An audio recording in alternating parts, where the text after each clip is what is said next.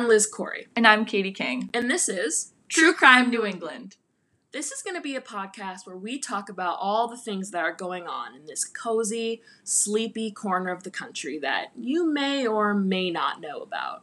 Now, Katie, when I say New England, what do you think of? I feel like I think of fall foliage, and I think of quaint, quiet towns where nothing really seems to happen. That's true. I know I personally think of things like lobster and maple syrup.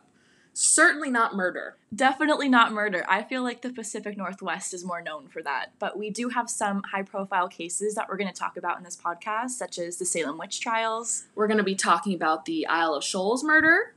There was a museum heist that went down. And there's some pretty personal and close-to-home stories that we're going to be talking about that are the real reason why we listen to and talk about true crime. So if you're interested in true crime, or if you want to find out more about what goes on behind the fall foliage here in New England, tune in wherever you like to listen.